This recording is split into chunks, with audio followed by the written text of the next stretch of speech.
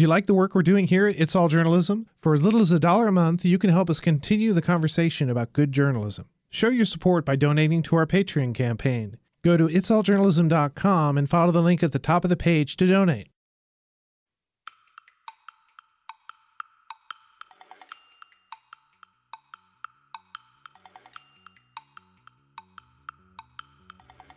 That's the thing that, as this is a maturing industry and the barrier to entry is low, in the early days, we just haven't been seeing enough just really diligent editing, regardless of style. And so that, I think, is really going to start to come into the fold as this matures. I'm really excited about that.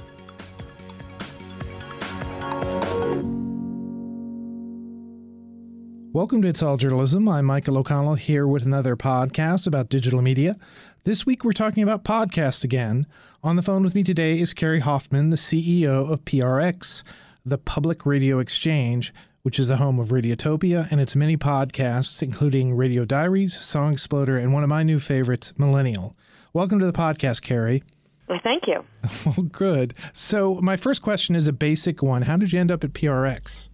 Well, I've worked at nonprofits really my whole career, and PRX is a nonprofit organization. So mission matters a lot to me.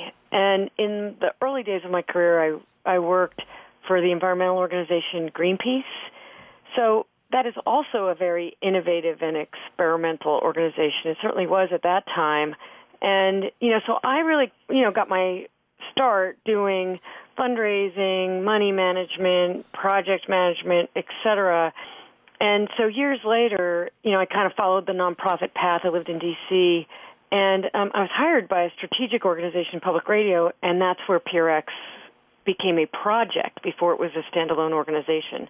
So I was actually already in an organization, and then PRX was founded there, and when we spun PRX out, I went with them. So maybe what we should do is sort of explain what PRX is and how it is different than just regular public radio or podcasts that are distributed by public radio companies. What is PRX? How would you describe it? We were founded in 2003 mostly to solve a problem. And the problem was, at that time, seems like a long time ago in the internet, but the problem was that great radio shows were being aired once and lost forever. There was really no shelf, if you will, for independent work or work that was being produced at different pockets along the public radio system to be, for evergreen content to find its way to new audiences. It just didn't exist. And there certainly was no economy to support it. So PRX was founded to solve that problem. And because we were so laser focused on that, we made an early strategic decision to invest heavily in building technology. And that was a really smart choice because over time, we created the first mobile app for public radio. We created a distribution, system that really is the only one in public radio that rivals the satellite system. And therefore, we were also early adopters to podcasting. And so we're a nonprofit media company, and we distribute thousands of public radio shows throughout the system, all digitally, and we distribute some of the biggest shows in public radio, including This American Life, The Moth, The Reveal, On Being. And because we'd worked with independents early in our career, we'd seen many of the pain points that independent producers were facing as they got into podcasting, and there was lots of failed attempts, or they would grow only so big and stall out.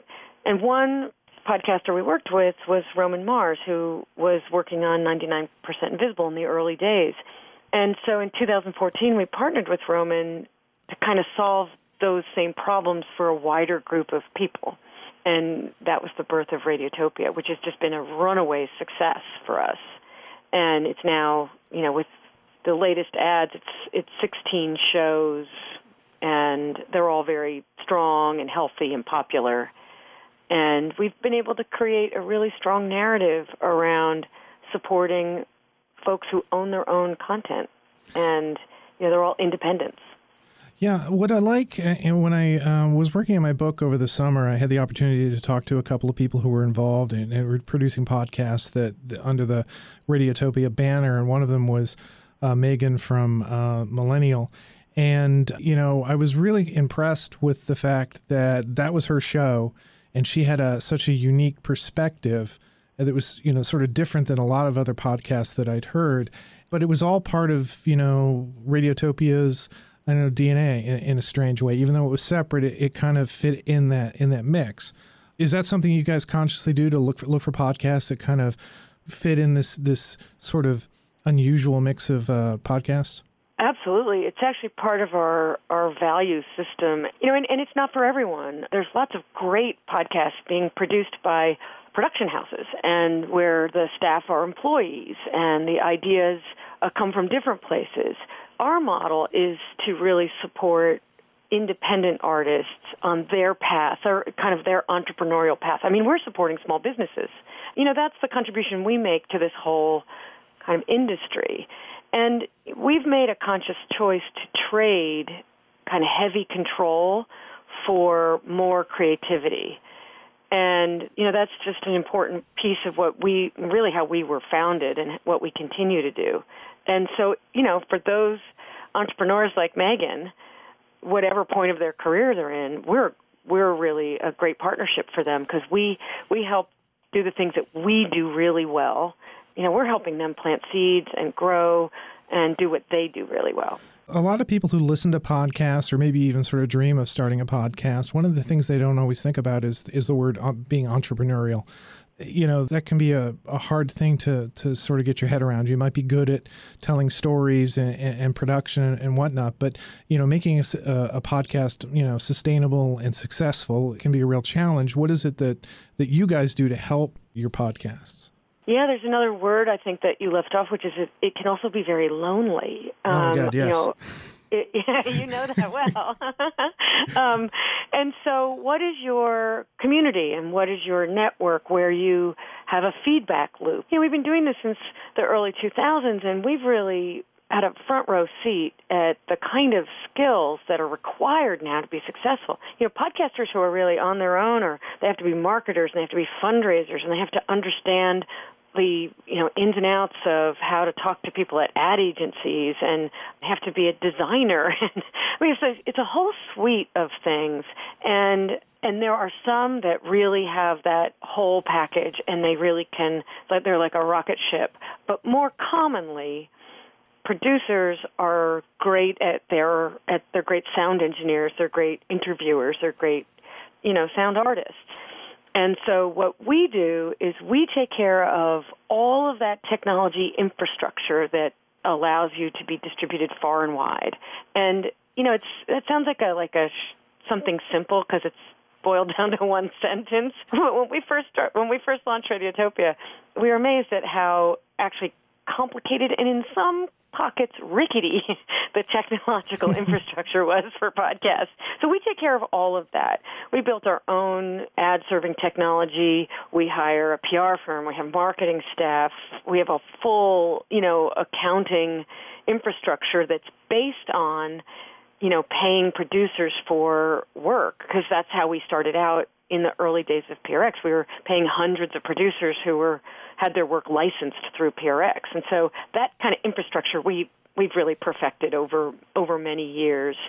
And so those two wholes, that's a really solid partnership. And we mean to wrap our producers in the support they need in order for them to be the best that they can be. But it's a partnership. We have to work collaboratively on branding. We have to work collaboratively on the narrative and the stories we tell and on fundraising.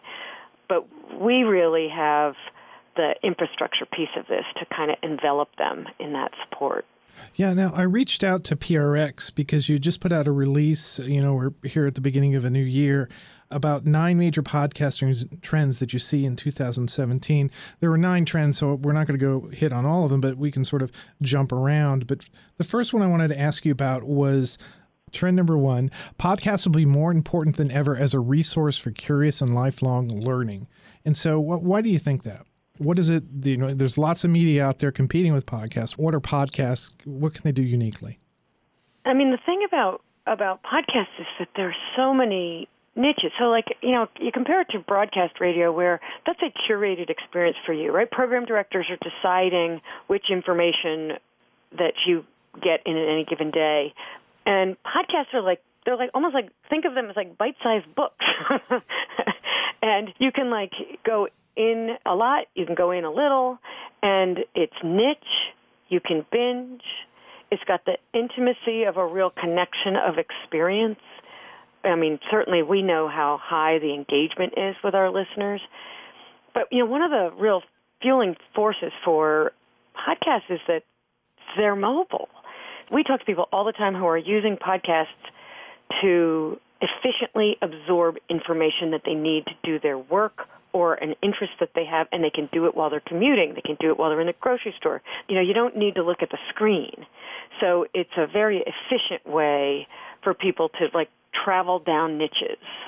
Yeah, I see that. That's certainly one of the strengths, and one of the things that you mentioned engagement. It's, you're the person that's the traveling companion with them when they're in the car. You're in their ear when they're exercising and they're shopping. You're their constant companion. That's one of the things I like about podcasting. Is or at least for me, it's everywhere.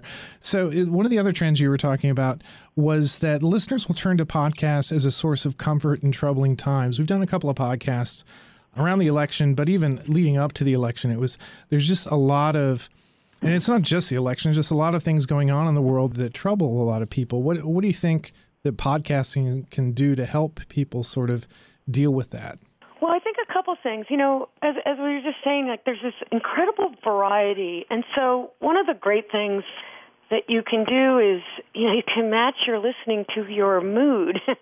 So, we all need that variety. We all need, a little bit of comedy, a little bit of entertainment, a little bit of, broccoli with the ice cream, if you will. And so that's one of the things that I think is really important. But the real driver for this is the authentic voices and the intimacy and the relationship that people have with podcast hosts and producers.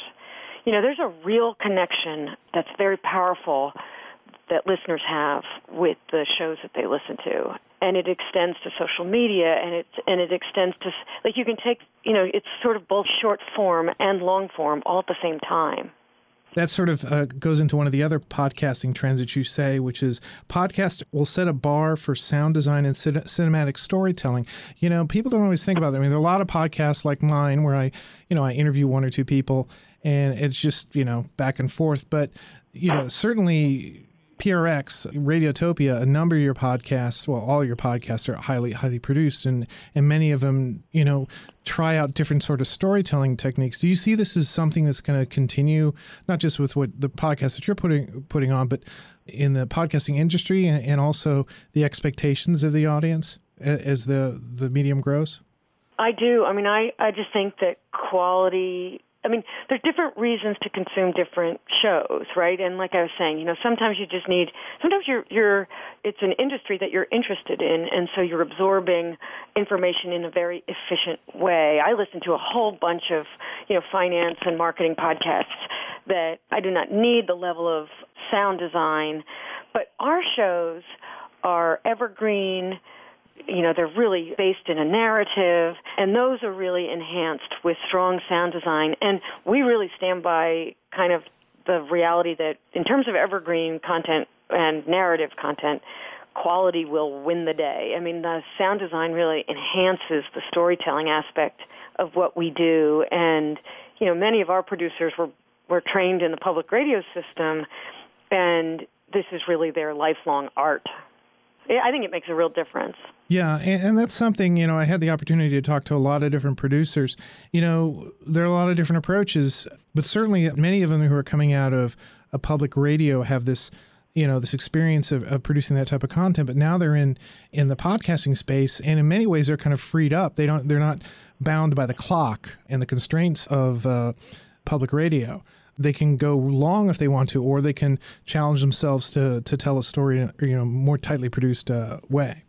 Yeah, and I think that the one constant that's true in all forms of podcasting is really just being able to edit.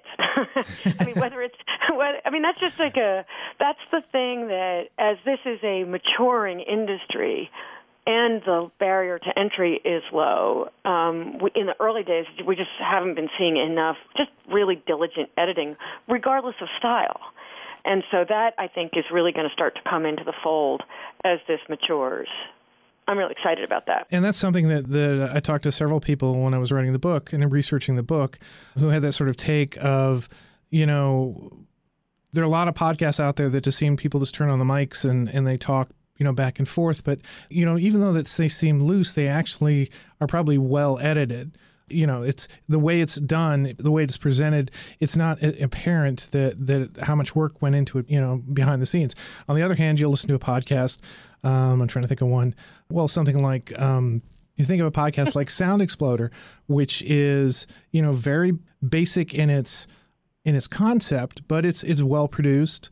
It's made up of multiple interviews and music, minimal narration by the host. It packs a wall up when you listen to it, and it's completely listenable from beginning to end. It's totally true. I mean, Song Exploder is one of my favorites too, and it's both informative, it's a curated experience, and it's transportive. So it hits all three of those things that I think a good podcast can deliver in very short form. I mean, that is a good example of a very short podcast. You actually don't need too much more. It's like a kind of a beautiful vessel. But I use that podcast for music discovery too. Yeah. So our shows are really multi-layered, and we think of them that way, even though the audio is the main thing. It's I heard an interview recently with one of our shows, and somebody in the audience asked, do you script to the tape you have, or does the tape, do you write the script after you hear the tape? That kind of question. Right. And, and the answer is always the tape wins. The tape always wins, and then you work around it. And I thought that was really interesting, and it rings true to my ears when I'm listening. Well, right. If you have a host that just can spend all their time talking, and I'll try to keep this brief, then it's the guest who's the most important person in the conversation isn't getting as much space. You want to make sure that they're the ones who say the things that are important, because those are the people who the listeners usually are going to come and hear. And the last trend I wanted to talk about was brands are getting into podcasting in more ways than ever. Now, brands we're meaning basically companies that want to advertise or support podcasts in different ways. Why would you say that? What are you seeing the brands doing? I mean, the podcasting is a media event in and of itself these days. And so brands are taking notice of that. And podcasts are selected media. They're chosen explicitly by the listener, which means that the fan loyalty and engagement is really different than browsing through the websites or even just passively listening to the radio in your car. It has a different characteristic, and so brands that are looking to make a connection to the brand of a show or the brand of a host, that can sometimes be a really powerful connection. And we know that our fans, and this is probably true for other popular podcasts too, there's a high success rate in what's really known in advertising to be kind of the hardest lift, which is that direct response, like, please go and, I know you're listening while you're walking your dog, but please, when you get back to your computer, go purchase this thing, and oh, by the way, put in this code. That's like a high bar. But the performance, if we can perform well in that category, well, then brands absolutely should pay attention to podcasting, because it means people are listening, they're listening well, they're driven to action, and they're connected. Like, this kind of thing is almost unheard of in traditional media. So, and what does that speak then to the sustainability and the long-term growth of podcasting, do you think? Well, the way we look at it is, we think of all of our revenue generation in a kind of like a three-legged stool. So our corporate relationships are really important. Sometimes they're highly transactional, sometimes they're not. We recently did a fundraiser, which is probably the second-legged stool, but we had corporate sponsors. We had FreshBooks give a donor challenge for that, and that's actually considered a donation from them. So we think, we have to think about these things creatively and broadly, but our three-legged stool is sponsorship, donor and listener support, and also because PRX is a nonprofit organization, we also look for opportunities for grants. And sometimes that means for educational purposes, sometimes it means for new show development. There's all kinds of, ways that we can think about grant money as well. Yeah, I know we talked a little bit about quality and sound design, but I'm thinking about, people who might be listening to this who are either podcasters or who want to do a podcast. You listen to a lot of podcasts. What do you think makes a good podcast? When you hear something, what does it makes you go, wow, that's really cool? That's a really good question, and it's a much better question than what sometimes people ask me is, which one of the Radiotopia shows is your favorite, of which I cannot obviously answer. Which of your children do you like best? Exactly. But the way you asked it was very, very creative, and so when I choose to listen, I'm looking for the unexpected story, kind of like, it's one of the things I love about Criminal, which is it's sort of like, it's not a straight crime podcast. It's sort of like the unexpected threads that happen in a crime story that you might not ever know about.